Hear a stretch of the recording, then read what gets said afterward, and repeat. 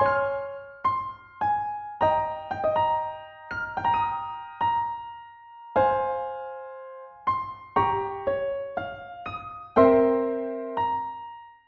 Devi. Welcome to Network Capital. Our mission is to democratize mentorship and make quality career guidance accessible to everyone. We love hosting people who've built their category of one, and you're definitely one of those. Um, could you tell us a bit about yourself and what do you do today? Sure. Yeah. Thank you so much for having me. So my name is Devi Lockwood, and I'm the author of this book, which is called A Thousand One Voices on Climate Change. It just came out in August with Simon and Schuster. And to do the research for this, I spent about 5 years traveling in 20 countries on 6 continents on a mission to document 1,001 human stories about water and climate change.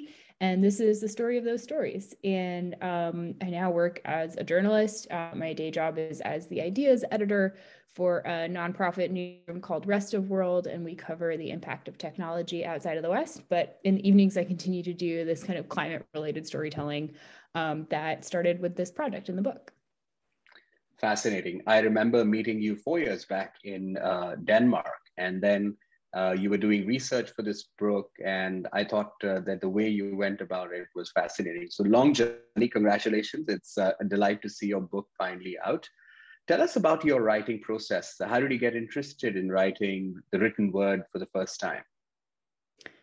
Sure. Yeah. So I think I've always been kind of interested in storytelling and started out really falling in love with poetry. I remember reading a poem by a writer named Valerie Worth about zinnias, the flower, when I was a kid. And it just was such an impactful and beautiful piece of writing. And so I started writing on my own after that and studied folklore and mythology for my undergraduate degree, which let me take a bunch of creative writing classes on the side, but also at the same time, I was learning about global traditions of storytelling and different ways that people communicate stories and through that identity and belonging around the world.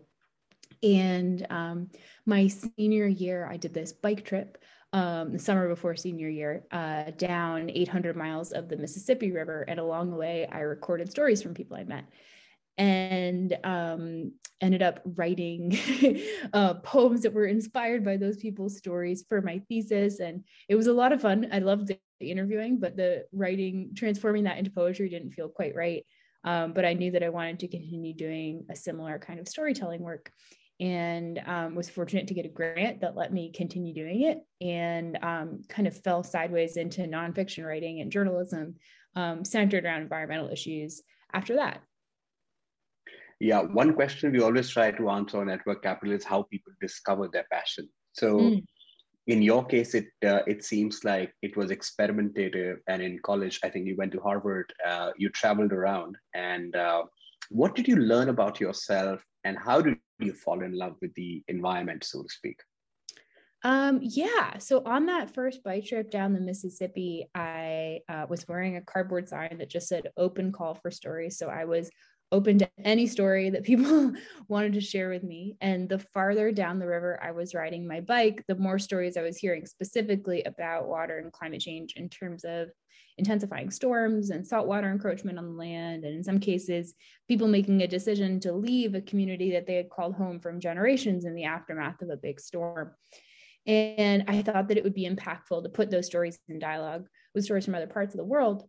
But also, I found those stories to be really sticky. I couldn't stop thinking about them. And for that reason, it seemed to me like there was a bit of a gap in terms of how people were discussing and understanding issues like climate change in the general public, and how climate scientists were working around those issues and discussing them. And it seemed like there was a communication gap between the two that I could help to try to fill through interviews and also different techniques of writing like metaphor. And so it seemed like it would be a good use of my time and skills to try to help bridge that gap with stories. And what was that disconnect that you discovered? I think it's part of your book as well, that disconnect. And I think you've done a phenomenal job of documenting it, but it'll be great to Yeah, explore the origins. sure. Thanks. Yeah. I mean, so climate change is often communicated in very abstract and numerical terms. We can talk about degrees of temperature change or millimeters of sea level rise. And it's really hard to understand what that feels like or how that impacts people and their lives. And so, what I wanted to do was in this book to interview people who are experiencing the impacts of climate change firsthand, and then to make those impacts easier to understand in a kind of textured and embodied way. Yeah. And you've written about some of them in the New York Times, now at the rest of the world as well. Tell us about, you decided to study right after Harvard again, right? To get another degree. Yeah, it wasn't right after. There were a couple years of travel in between, but I completed in 2019 a master's degree in science journalism at MIT. And that was really just wanting to lead myself in the direction of a staff writing job. And I had found that in the course of the journey, I had interviewed a handful of climate scientists who were doing some really interesting work. And it was exactly that translation gap that I mentioned before, where we need more in the way of science communication and distilling these complex subjects for a general interest audience. And that seemed like something I wanted to continue to do in a more concentrated way, and that pursuing this degree would allow me to do exactly that. And you did. You landed up a phenomenal dream job, people would say, as a fellow at the New York Times, right? Yeah, it was fantastic. I worked for a year during this fellowship in the opinion section and edited opinion essays, and was able to bring in contributors from all over. And that was a really great experience. I read all your essays, and I read generally anything you write. But there was one essay that really struck me, where you traveled and met this woman. And tell us about the art of collecting the story, and how did that story come to life? Sure. Sorry, could you give me just a few more clues about which essay that was? Yeah, you'd gone to meet this woman who I think had lost someone, or was reminiscing on a story of the past. And you were talking about, that entire piece was about that reflection. Oh, sure. Was it about my friendship with yes. like intergenerational friendships? Yeah. Oh, sure. Yeah. So happy to talk about that. So the woman, her name is Cora Brooks. She's passed away, but in the last couple of years of her life, I was really fortunate to travel and meet with her a couple of times. I was living in Boston at the time, and she was living up here in Vermont. And Cora and I connected because her papers are archived at Harvard in the Schlesinger Library on the history of women in America. And I, as an undergraduate, applied for a research grant where I proposed to do a project where I was looking at the work of female poets who had their papers archived at the Schlesinger. And I started alphabetically by last name with this woman named Cora Brooks, and never got to anyone else because her papers were so interesting and I didn't want to stop reading them. And she not only was a poet, but had started a hotline for women who were experiencing domestic violence and needed a safe place to stay in rural Vermont. She was also really active as a protester against various wars and also against nuclear power in Vermont. And I just loved reading her stories and her diaries and her letters. And I realized after a couple of months that she was still alive and that her address was in the papers. And I figured if she was older, she probably hadn't moved in the last couple of years. So I wrote her a letter and asked if she might come to Harvard to visit. And she said, no, I'm much too old to come. But she wrote back right away and said, you should come and visit me. And it was just such a beautiful experience. I traveled up that winter and stayed with her for a couple of days. And she taught me how to make bread, and we would watercolor paint postcards and just share stories. and cooked together. And we became friends, and that friendship lasted for several years until she passed away. But I wrote an essay for Sunday Review in the New York Times opinion section, kind of talking about the importance of intergenerational friendships and what that friendship meant to me at that point in my life, in my early 20s. And I continue to be grateful for what that friendship gave me. Interestingly, even in my book, there's a chapter on intergenerational leadership, which is why I read it with a different lens. I had talked about how companies of today really need to have people across age groups, both young and old, so that people can learn from each other. And you've taken a much more poetic sense, a sense of capturing that story. So many of our readers are really interested in how stories come together. What does the art and craft and rigor of writing look like? You obviously studied, documented this for a while. Could you, through the story, just walk us through what were some of the most exciting parts and challenging parts of putting this together? How did you structure it, edit it, how much time it took? Yeah, well, so the interviews themselves I started doing in 2013.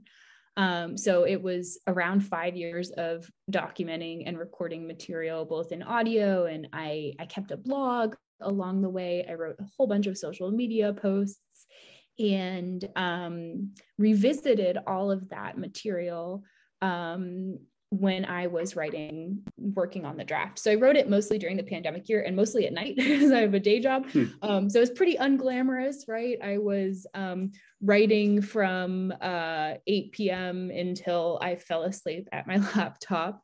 I used a program called Scrivener, which I would recommend to anyone who's working on a long form writing project. What's great about Scrivener is that it's pretty cheap. It's around, I think, $50 US. Don't quote me on that, but you can use it offline, which is great for signing out. And it's kind of like digital note cards. So you can write different sections of a bigger project, but then also rearrange those sections in different orders. So I find if I'm working on just one big Google Doc or Word document, you have to scroll for 8 years before you finally get down to the section you're working on. And it can also feel really overwhelming working on what feels like the whole thing at once. So Scrivener is fantastic because you can just work on one little piece at a time. And in terms of the organization, I struggled a little bit with this because I thought at first maybe it would make the most sense to organize the book chronologically. But there were parts of the journey where I traveled in a bit of a zigzag pattern, and I thought that might be a little bit incoherent. So I decided to organize it loosely chronologically, but primarily by geography. Each chapter is a different country, and those are loosely organized into regions and geographic areas, which means that sometimes it jumps around a bit in time. But I wanted to maintain kind of geography as the core organizing principle. And then I found it just to be very helpful because I, had one big deadline, but I set that big deadline into many smaller deadlines and did my best to maintain those. And that I found to be very helpful for, again, breaking down this larger project into many smaller pieces that felt achievable over time. Yeah. Organizing something like as complex is challenging, right? And maintaining a deadline, having a day job, all of this, it requires really strict discipline of writing and your overall schedule.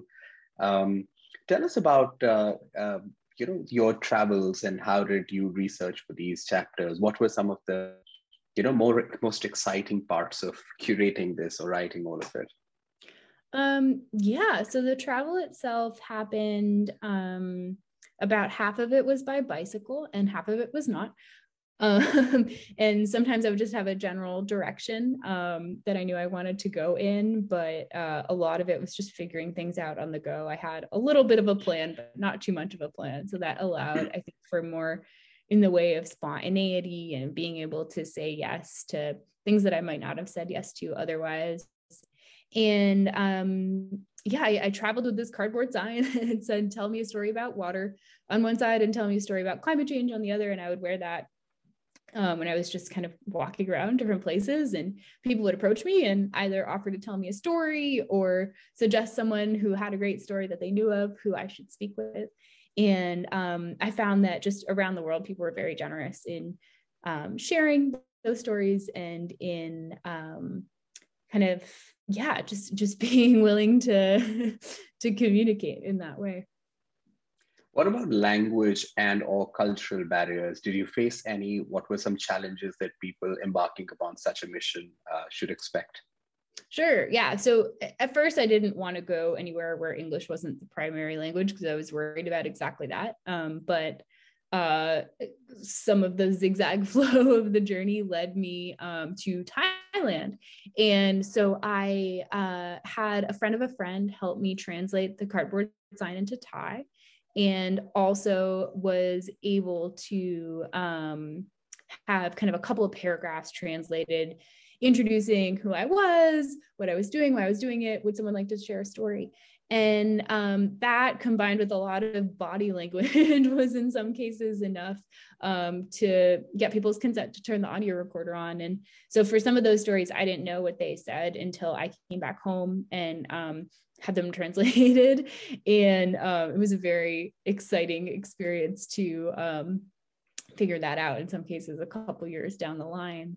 But yeah, in some countries, I worked with a translator briefly in China, and then also in Kazakhstan and Kyrgyzstan, I traveled with people who were able to help me out with kind of simultaneous translation.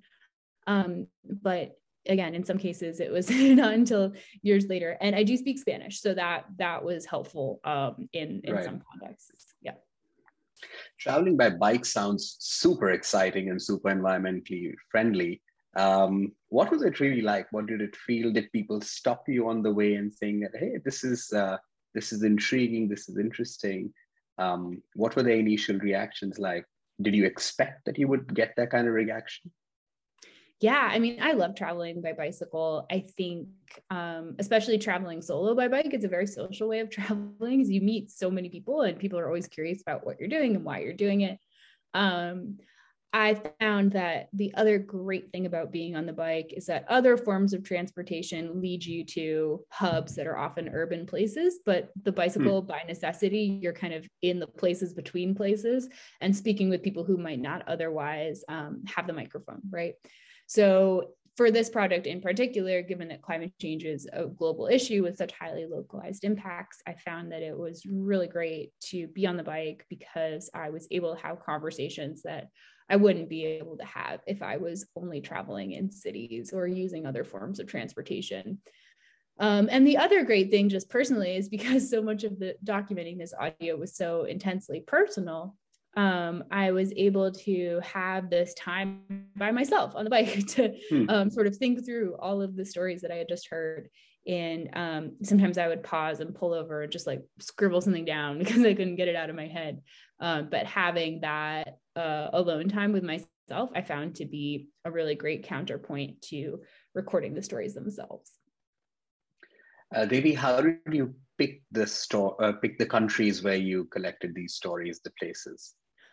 So when I was first designing the early stages of this trip and applying to grants, I was doing homework sitting across the table from a friend of mine who was taking a politics of immigration course. And she introduced me to and kind of tossed an article my way about Tuvalu, which is a coral atoll nation in the Pacific, and the idea of climate refugees or people from Tuvalu having a special visa relationship set up with New Zealand such that it's relatively easy for people to apply for a lottery and migrate. And I was like, oh, cool. I don't even know where Tuvalu is. So I looked it up on the map and decided that that was one of the first places I wanted to go. And then zooming out a bit, all the flights to Tuvalu went through Fiji. So I figured, when else in my life am I going to have the opportunity to go to Fiji for a couple of months? So added that to the map. And then New Zealand was right there. And I had heard that New Zealand was a great place to ride bikes. So, and then beyond that, my original plan after I had visited those countries was to go to the UK and then back home, and that would be a year. And what happened was when I got on my bicycle in New Zealand, I felt within myself this deep urge to slow down and wanted to really take my time rather than rush through it. And I decided to crowdfund the money to take a cargo ship to Australia, and spent about 6 months cycling up the east coast of Australia, and then hitched a ride on 2 sailboats and ended up back in New Zealand, even though that wasn't my intention. And then continued to try to get a boat going anywhere that wasn't Australia, but it didn't work out. So then I bought a cheap flight to Bangkok, and then was in Thailand and Laos and Cambodia on the bicycle. And then it turned into rainy season, and I went back home for several months, and then started doing legs of the journey that were possible to do without the bike, or easier to do without the bike. So it was kind of chaotic, but with a little bit of planning, just the right amount of planning, I think I was able to make the most of the experience. Yeah, that's fascinating. I have so many questions on this, but I have to tell you a small story. Do you know our website, networkcapital.tv? So .tv, .tv is also what people think of when they think of Tuvalu, the country. And once I was speaking to somebody, and he said that, how did you choose Tuvalu as your URL? And I said, oh, did I? I thought that I'd chosen .tv as in like Twitch TV, Network Capital TV, Netflix TV, etc., etc. But it turns out that it was a country. So maybe our stories were intersecting. Yeah, I mean, it's super interesting that Tuvalu got assigned that domain name, and now a significant portion of the GDP of the country is related to sales from that, which gets leased out, I think, about every 10 years.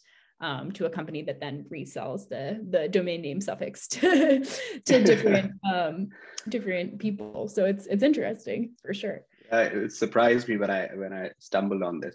But just sticking on this journey, when you're embarking upon, say, the adventure of your life, having some sort of a plan, but not everything figured out, what was the reaction of your friends and family? Were they thrilled? Were they nervous? Somewhere in between?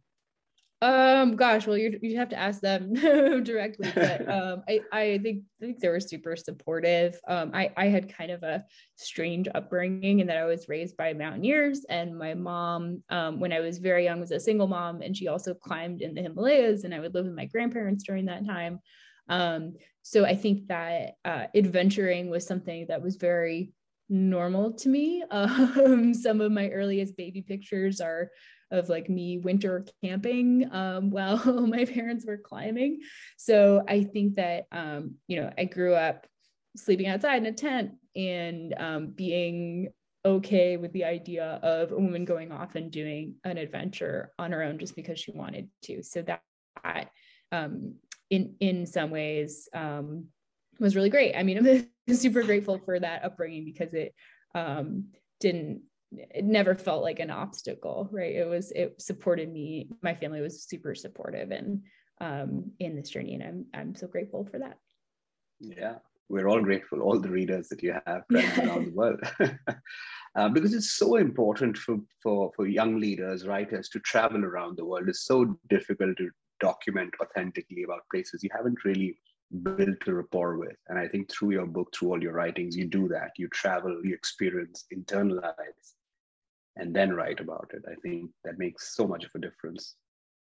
Thank you. Devi, if you were to talk to me about some of your mentors that you had in college and after, who shaped your writing, shaped your thinking, who would they be, and how have they sort of played a role in your life? Sure. So one big one is Deborah Foster. She was the head of the folklore mythology program at Harvard. And I think one of the main things that made Deborah such an incredible leader and mentor is that she really prioritized listening in our conversations with students. And I didn't realize how rare that was until I was in a different context where that wasn't so much the case. But she came at every conversation with a kind of, how can we make this work? And what's best for you? And what is it that you need, right? So I had a lot of academic freedom as an undergrad, was able to devise this kind of creative thesis that ultimately led into this book. So obviously served me really well. And yeah, her guidance was like kind of gentle and light, but very, very supportive. And I think she's just a stunning example of what a mentor in that kind of context can be and can do for someone. And I know that many of my peers similarly benefited from that openness that she brought to her position. And yeah, my thesis advisor was this poetry professor named Josh Bell, who similarly, he just gave me great books to read. And I think that is a really important function of a mentor early on too, is to point, especially for writers in the direction of things that they might not have considered before, or folks who are writers that are wrestling with similar themes, but in a different way. And so that was a fantastic experience. And then interestingly, I got a lot of mentorship through a Facebook group of women and gender non-binary writers that started around 2014. And that group taught me how to pitch and passed along editor contacts and mentored me in just the right way when I needed it, that got my career in freelance writing started off.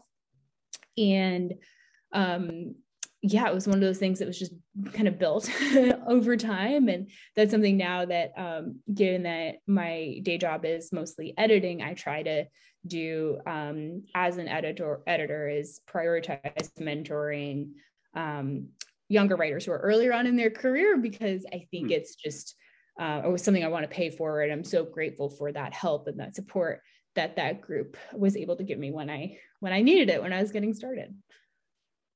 Yeah, it's so important, right? Sometimes the right connection, a nudge in the right direction, great books, listening carefully, they can make the world of difference between, a good career and one that's seems like a rocket ship. Devi, tell me about the editing process. I would imagine you would have to leave out some stories or cut out some sections of the book. What was it like? Yeah, I mean, I definitely overwrote the first draft. And so I worked with a couple of different editors at Simon & Schuster who were able to help me trim it a little bit. And then I also had a kind of group of friends who read drafts and were very generous in offering feedback. And one thing I wish I had done more of, which is interesting now that I'm doing some readings of the book for different events, is I wish I had done more reading the book out loud earlier on in the editing process, because I think that would have helped me edit. I'm finding myself even still now making small changes. And I don't know if that was your experience too. It's very hard to have the book exist in such concrete form, because I'm like, oh, is it done? I think it's done, but there's always things that could be different. And so I think part of that is just surrendering to the fact that it's done, to needing to let go and move on to the next thing and wrap up all of the lessons that I learned in writing this first book and just bring it on to the next one, right? But it's sometimes hard to let go. Yeah, the first book is so special, just holding it in your hands and getting the first set of copies, one never really forgets that. I do believe in the power of actually speaking out. I tried that also after writing my book, when I was doing some readings like you, because when you speak out the word, sometimes you realize, oh, there's a missing link. Oh, this word could have been different. And you realize so many changes. So maybe in the next one that I'm working on, I'll try and do that more intentionally. Yeah, I wonder if every writer feels that way. It's like, oh, it's never quite done, but I know you write poetry as well, and I think especially for poetry, it might be interesting to try out more. Yeah. It's interesting. I don't do it very consciously, but I find that sometimes I write the poem version of something before I write the full written out version of it, and it's sort of this like skeletal architecture that helps me get from point to point to point to point where I need to go. It's almost like an outline, but more rhythmic than that. But I highly recommend it. I mean, reading poetry is always super nourishing, I find too. It's fascinating what you just said, the skeleton process. Usually people put down points or have a rough draft, but using poetry as a skeleton could be interesting. I'm going to try out. It's worth a try. It's fun, I find. What was the ultimate goal of writing this book? What did you want the reader to experience, to take away? How did you want him or her to them to change the way they look at this subject? Sure. Yeah. So I think I wrote this book for people who might feel alienated by the conversation about climate change as it is, or a little bit overwhelmed. My goal was to really humanize the issue and to bring first-person stories into the mix, to diversify the way that we talk about climate change and to just make it more accessible for people to understand both the impacts and the solutions that people are experiencing and working on all around the world. Yeah. And I think towards that goal, you've definitely succeeded, and the first of many books to come. Did you encounter people who strongly disagreed with you? Because climate is a fairly polarizing issue, unfortunately. People have. Yes, I did. Yeah, I did. And it was interesting. I met a couple in New Zealand who are what we might call like kind of hardcore climate deniers, and they don't trust the science. They believe that someone is out to profit from this kind of conversation. And when I asked them more questions about that, they told me that whenever they watched a news segment about climate change on their local news station, they saw the same clip of ice falling into the water over and over again. And for them, that just made it completely unbelievable. And I think it got down to a kind of lack and gap, both in science communication in terms of what that news station was doing, but in terms of science education as well. And I think that if we can communicate these issues in a more accessible way and also have stronger science education such that people are able to access these issues, that will only help.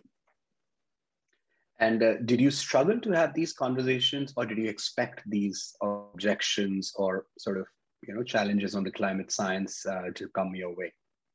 I just found them really interesting, to be honest. I tried to approach every conversation in this book and just conversations in life in general with the attitude that everyone has something to teach me if only I make time for it. And for that reason, I was very interested in listening to people whose perspectives and points of view were different than my own. Have you always been a good listener, or did you become a better listener through the course of writing this book? I definitely got better at it. I listened to some of those early interviews from when I was riding my bike down the Mississippi River and honestly cringed a little bit because I wasn't really fully listening. I was always thinking about the next question that I was going to ask, or I was interjecting into silences, maybe when someone was just thinking, and listening just really with only the intention to respond. And I found that wasn't listening, that was talking. And in fact, that the conversations and interviews and stories got much better when I took the time to slow down and, ask some prompting questions, yes, but be fully present in a way. And that method of deep listening is something that I was not very good at, but I'd like to think that I got much better at over the course of doing the 1001 interviews for this book. Yeah. Any technique or tips for people who struggle with deep listening? I would say to remove distractions. Like nod, lean forward a little bit, just fall forward into the rhythm of someone else's voice, right? Pay attention to what they're saying, and then to not be afraid of, awkward silences. Sometimes silence is just people thinking. Yeah. That was my biggest takeaway from what you just said. So Devi, when you look at this book, you talked about slowing down a couple of times during this discussion. How did slowing down make your book and writing the experience better? Sure. I think before I did this project, I had lived in a way that by necessity was just very efficient. And I knew how to get things done quickly. And that had served me very well up until that point. And suddenly I was just, answering more or less only to myself and my own design for this project. and not in school. And it wasn't like there was a map saying how I had to go and what I had to do and what the steps were to, be successful in doing this, right? It was, I was defining it on my own terms. And that was really the first time in my life that I had done that. And not only was I listening to other people, perhaps for the first time in a really deep way, but I was also, having so much time to listen to myself very deeply. And when I did that, I encountered just this desire to slow down. I think that there's spaces and times in which slowness is important, and spaces and times in which it's better to move quickly, but learning to distinguish those two and then to act is one kind of unintentional gift, I would say, that this journey gave me. Would you call the past year and a half slowing down or moving at an accelerated pace for yourself? Oh. Well, I mean, the pandemic, obviously, it hasn't been a voluntary slowing down, but it definitely feels like a slowing down. I mean, I spent so much of that first year writing and editing, but in a way, yeah, it was definitely a slow kind of moving through molasses feeling, and that all the days blended together. Is there something called a writer's block? Have you encountered that? What does this term mean to you? Yeah, it's right. Writer's block is interesting, right? I think that often it can be motivated by like fear or just like a desire to overthink things. But I've found that breaking down a big project into little tiny pieces and always knowing where I was going to go next, and just developing the muscle of sitting down at the same time every day for a couple of hours to work on a project made that inaction kind of disappear, because I knew that was the time when I just needed to get things done. So you believe in deep work. So when you write, no distractions, cell phone away. Is that your writing Ideally, practice? yeah. And for parts of it where I really was struggling with that, I would do the like Pomodoro timer, especially with edits, because I found that was useful just for really structuring the time when it would be too easy to fall into distractions if I wanted to. And just if you just look at your book, the reception that you're getting from the people whose stories you've told, the kind of places whose stories you've told, what are they saying? What was one compliment or critique that spoke most vividly to you? Yeah, it's been really wonderful. I heard back from a woman in Australia who I had interviewed some members of her family and also stayed with them for a handful of days. And she sent a picture on Facebook of herself reading the story in which her family members were quoted. And it was just so beautiful to see that, how much she enjoyed it and how it felt really like I'd almost created a community in the process of connecting these stories together. So that felt really fantastic. Yeah, I mean, I'm a community builder at heart. Network Capital is essentially a large global community. But I think what you've really done through this book is also create a community. Any plans of actually translating that into a digital or a physical hub and spoke kind of a model? I mean, it's an interesting idea. It's not one that I've explored in depth, but definitely something I'll be thinking about moving forward.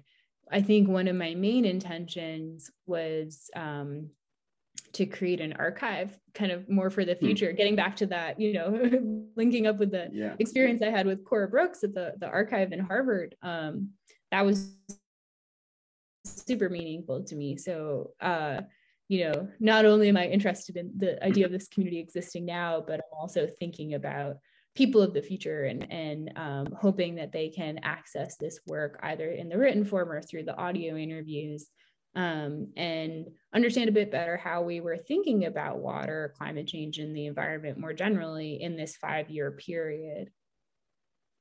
Yeah. So in the years to come, what are, like, say, three things that you would love to see differently when you think of water, the environment at large, the way we tell the stories about the environment? Ooh, three things. Okay. Human-centered storytelling, specifically the voices of the people who are most impacted by these issues, to be front and center of how we discuss them.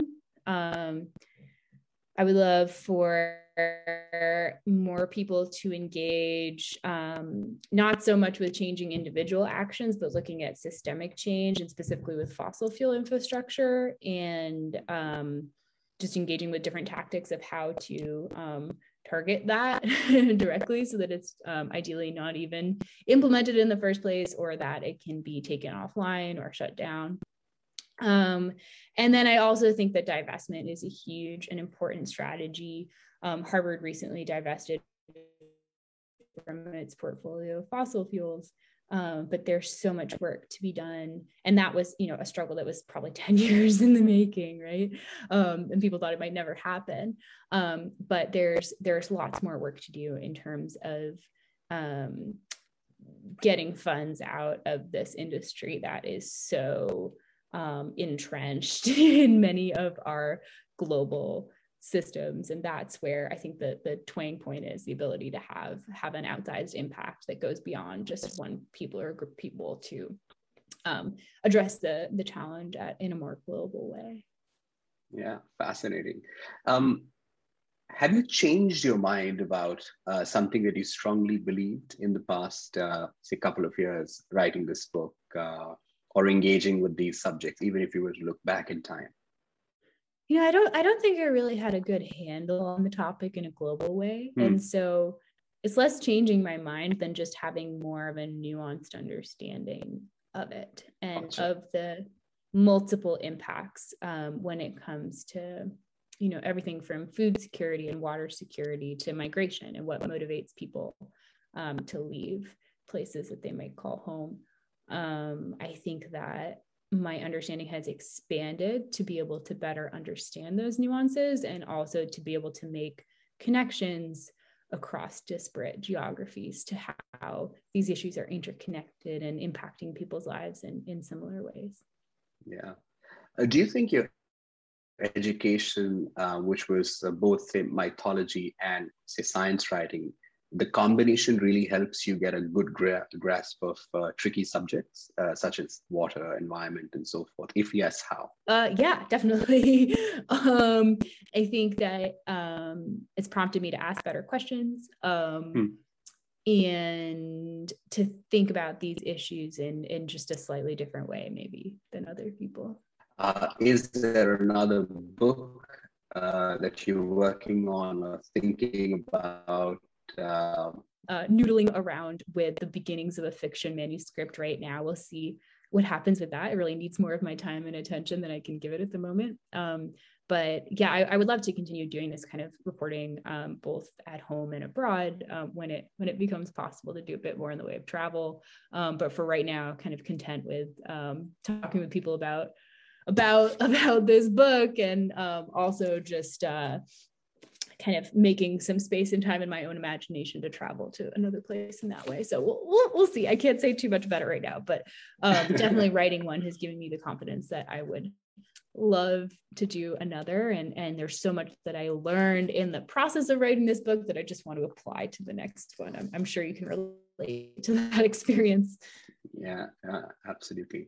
And maybe just finally, for people who are aspiring to write a book or aspiring to getting published, what's one advice that has most helped you? What advice would you give to prospective writers? Yeah, I would say read a lot. Yeah. Because your writing will only improve for it. And also you'll be able to better understand where the gaps are in the conversation and how you can specifically put your own work into that gap to fill it. For me, I saw this gap in terms of how climate change is being discussed globally and wanted to fill that with this project. But there's so many, books that need to be written or stories that need to be told that only you can tell. And so figure out, read widely, understand where those gaps are, and then think critically about how you can be the one to fill them. Yeah. And just like closing out, suppose there was a huge billboard on the busiest street in Vermont or New York or Boston, wherever you call home, and you could leave a message for anybody to read and reflect on, your message to the world, what would it be? Ooh, maybe take the time to listen. That we need to make more space and time for listening to each other in these busy lives that we lead, because it can lead to really beautiful and unexpected places. Yeah. What a fascinating conversation, Devi. Thanks so much for your time. We're going to make sure that the link for your book is available so that people around the world can listen and enjoy and reflect on this important subject. Thank you for writing this book, and thank you for being on Network Capital.